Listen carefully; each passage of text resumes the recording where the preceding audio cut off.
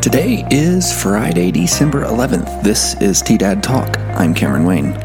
Coming up today, we hear an update on Aguilar schools and in the state. Talks are happening regarding a passenger train along the Front Range, Trinidad included. In the world, researchers have discovered a new superhighway network to travel through the solar system. Stay tuned to learn more.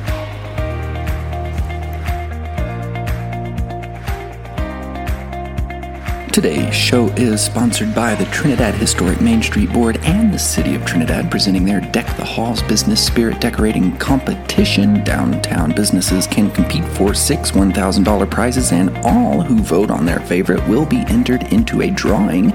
Visit the Trinidad Historic Main Street Facebook page to learn more and vote for your favorite decorated Trinidad businesses as we get closer to the holidays. All right, let's check in with the weather. Today we'll likely see a bit of snow with highs in the mid-30s dropping to lows around 10 degrees tonight as snow may continue. For the weekend, Saturday looks to bring more rain in the afternoon, turning into snow after 5 p.m. with a high of 40 degrees, and on Sunday mostly cloudy, then clearing up with a high of 30 degrees. Now, here's the news. The Aguilar School District can be viewed as a case study of the trials and successes of education during a global pandemic. School districts found themselves in an unprecedented situation this spring. With little to no warning, they were ordered to close to in-person instruction, yet also tasked to continue to educate students. Victoria Walk, Aguilar Elementary Vice Principal, Preschool Director, and Grades 3 through 5 Literacy Instructor explained the challenges elementary teachers faced when switching to online instruction during the spring shutdown. Students were beginning to understand how to complete some virtual work, but not in the manner that was required for them to do so 100% online at the end of March. The problems were compounded by the rural nature of the schools and remote locations in which many students live. Some were lacking good internet service, Walk explained. Many secondary teachers also struggled with the transition to online learning. However, secondary students and teachers were more prepared in general than elementary to pivot to online instruction in the spring. That's due to a greater level of experience with technology such as Chromebooks, Google Classroom, and Zoom. The Aguilar School District moved to 100% remote learning effective Monday, December 7th through the end of the fall semester.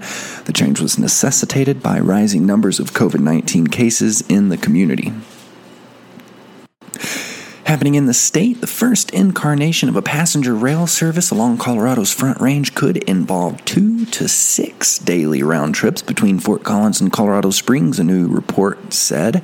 The draft report presented to the Front Range Passenger Rail Commission on Friday said their service's initial phase could cost $1.5 billion to $2.5 billion, Colorado Public Radio reported.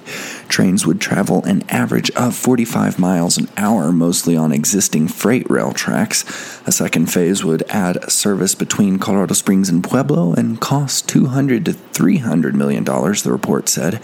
An adjustment of Amtrak Southwest Chief under discussion to add service to Pueblo could connect some Eastern Plains communities and Trinidad to the Front Range line.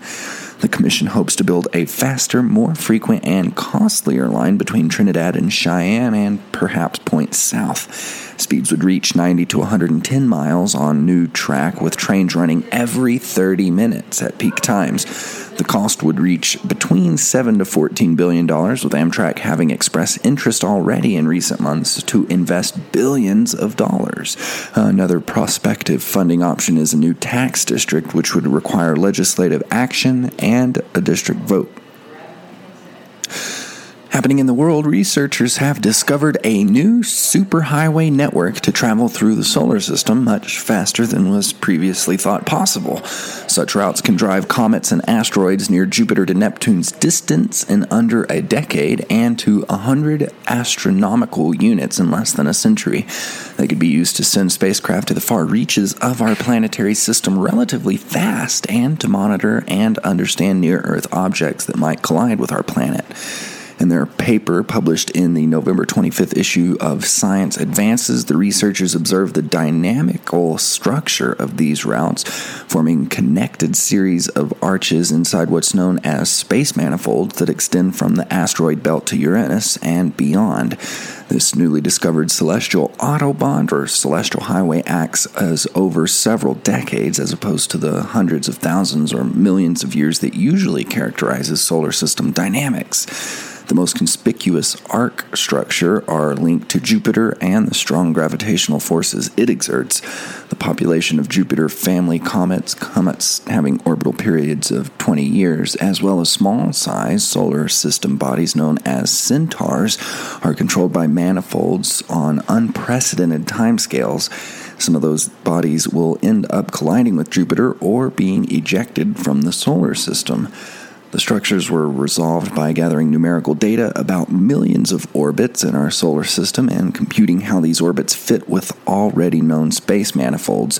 The results need to be studied further, both to determine how they could be used by spacecraft or how such manifolds behave in the vicinity of Earth, controlling the asteroid and meteorite encounters, as well as the growing population of artificial human-made objects in the Earth-Moon system.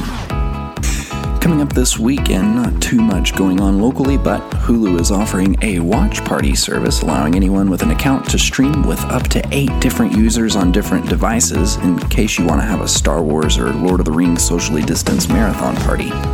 Food for thought. Additionally, if you know of any upcoming events you think should be included on our podcast, give us a shout out here at TDAD Radio on our Facebook page or give us a call at 719-846-3311. For a deeper look into what's happening today in Trinidad and beyond, visit the Chronicle News website, thechronicle-news.com, and don't forget to support your local journalism with an online subscription.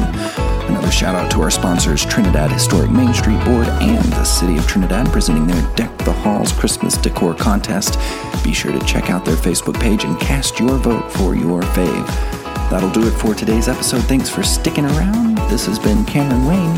Have a great rest of your day. This is Chronicle News Media.